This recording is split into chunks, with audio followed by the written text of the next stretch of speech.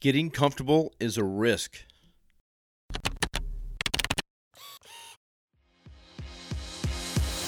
Hey there, I'm Kevin Daisy. And I'm Eric Olson. Join us on our journey to building a $100 million company. Hey there, what's going on? This is Kevin Daisy. Eric and I cannot afford to get comfortable. And if you're listening to this, you run a business, getting comfortable can get you to a lot of trouble and can even put you out of business. Let's just talk about a few examples of getting comfortable and why it's a bad idea. For one, COVID-19 comes around. Out of the blue, unexpected, an economic impact that you could not have predicted really, right? So you can prepare for things like the economy crashing or the market going down, but this was something different, right? If you don't change, adapt very, very quickly and accept that the world is going to be changing and do something about it, then you're probably going to have a tough time or you're going to go out of business. So you have to think on your feet and be prepared for that. Your company has to be agile enough and is used to change so that you can make those changes quickly.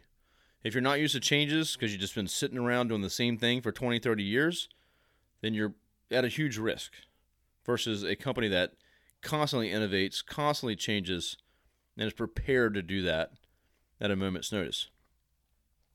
So for one, it's kind of like practice, right? You want to be comfortable and used to, not comfortable, but used to changing and staying out of your comfort zone.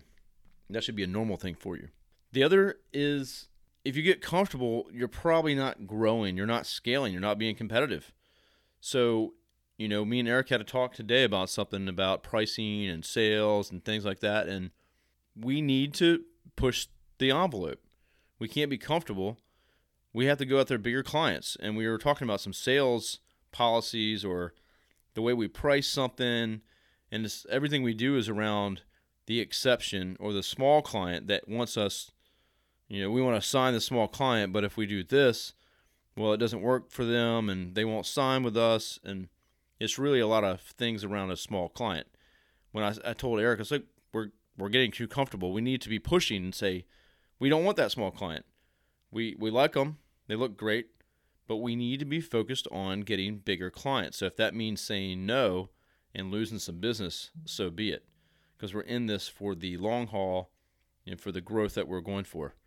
So we just can't get comfortable with anything. We got to constantly be pushing and constantly looking over the next hill, right? The next mountaintop. What's on the other side? Do your best to not get comfortable, shake things up, and make sure you're moving forward. Thank you for listening. Is it time for a new website? If so, we'd love to help you out. Check out our website services at thisisarray.com.